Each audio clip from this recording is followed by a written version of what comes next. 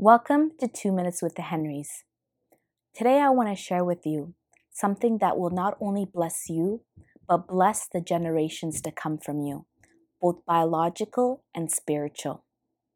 In 1 Samuel chapter 30, we read about the Amalekites, a group of people that destroyed the city that David was living in. They came, burned it down, and took all the women captives. What I want to share with you is this, that 15 chapters before this incident, God had directed King Saul to destroy the same group of people.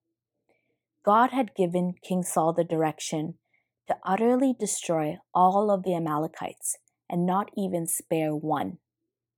But King Saul was disobedient to this instruction. And the result of this disobedience is that the generation to come after him had to suffer because of his disobedience. There is an important principle here.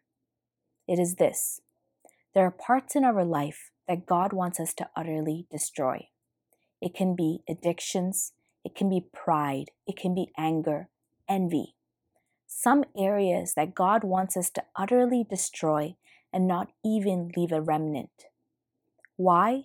Because if we don't, they can come and that same sin can affect the generations after us. What we tolerate, we leave space for it to grow. So today, I want you to bring those areas to the altar of God. And with the guidance of the Holy Spirit, with the strength of the Holy Spirit, overcome. Let not your battles go beyond you. Because the Bible says that not by might, not by power, but by my Holy Spirit. Because by the Holy Spirit, we can overcome.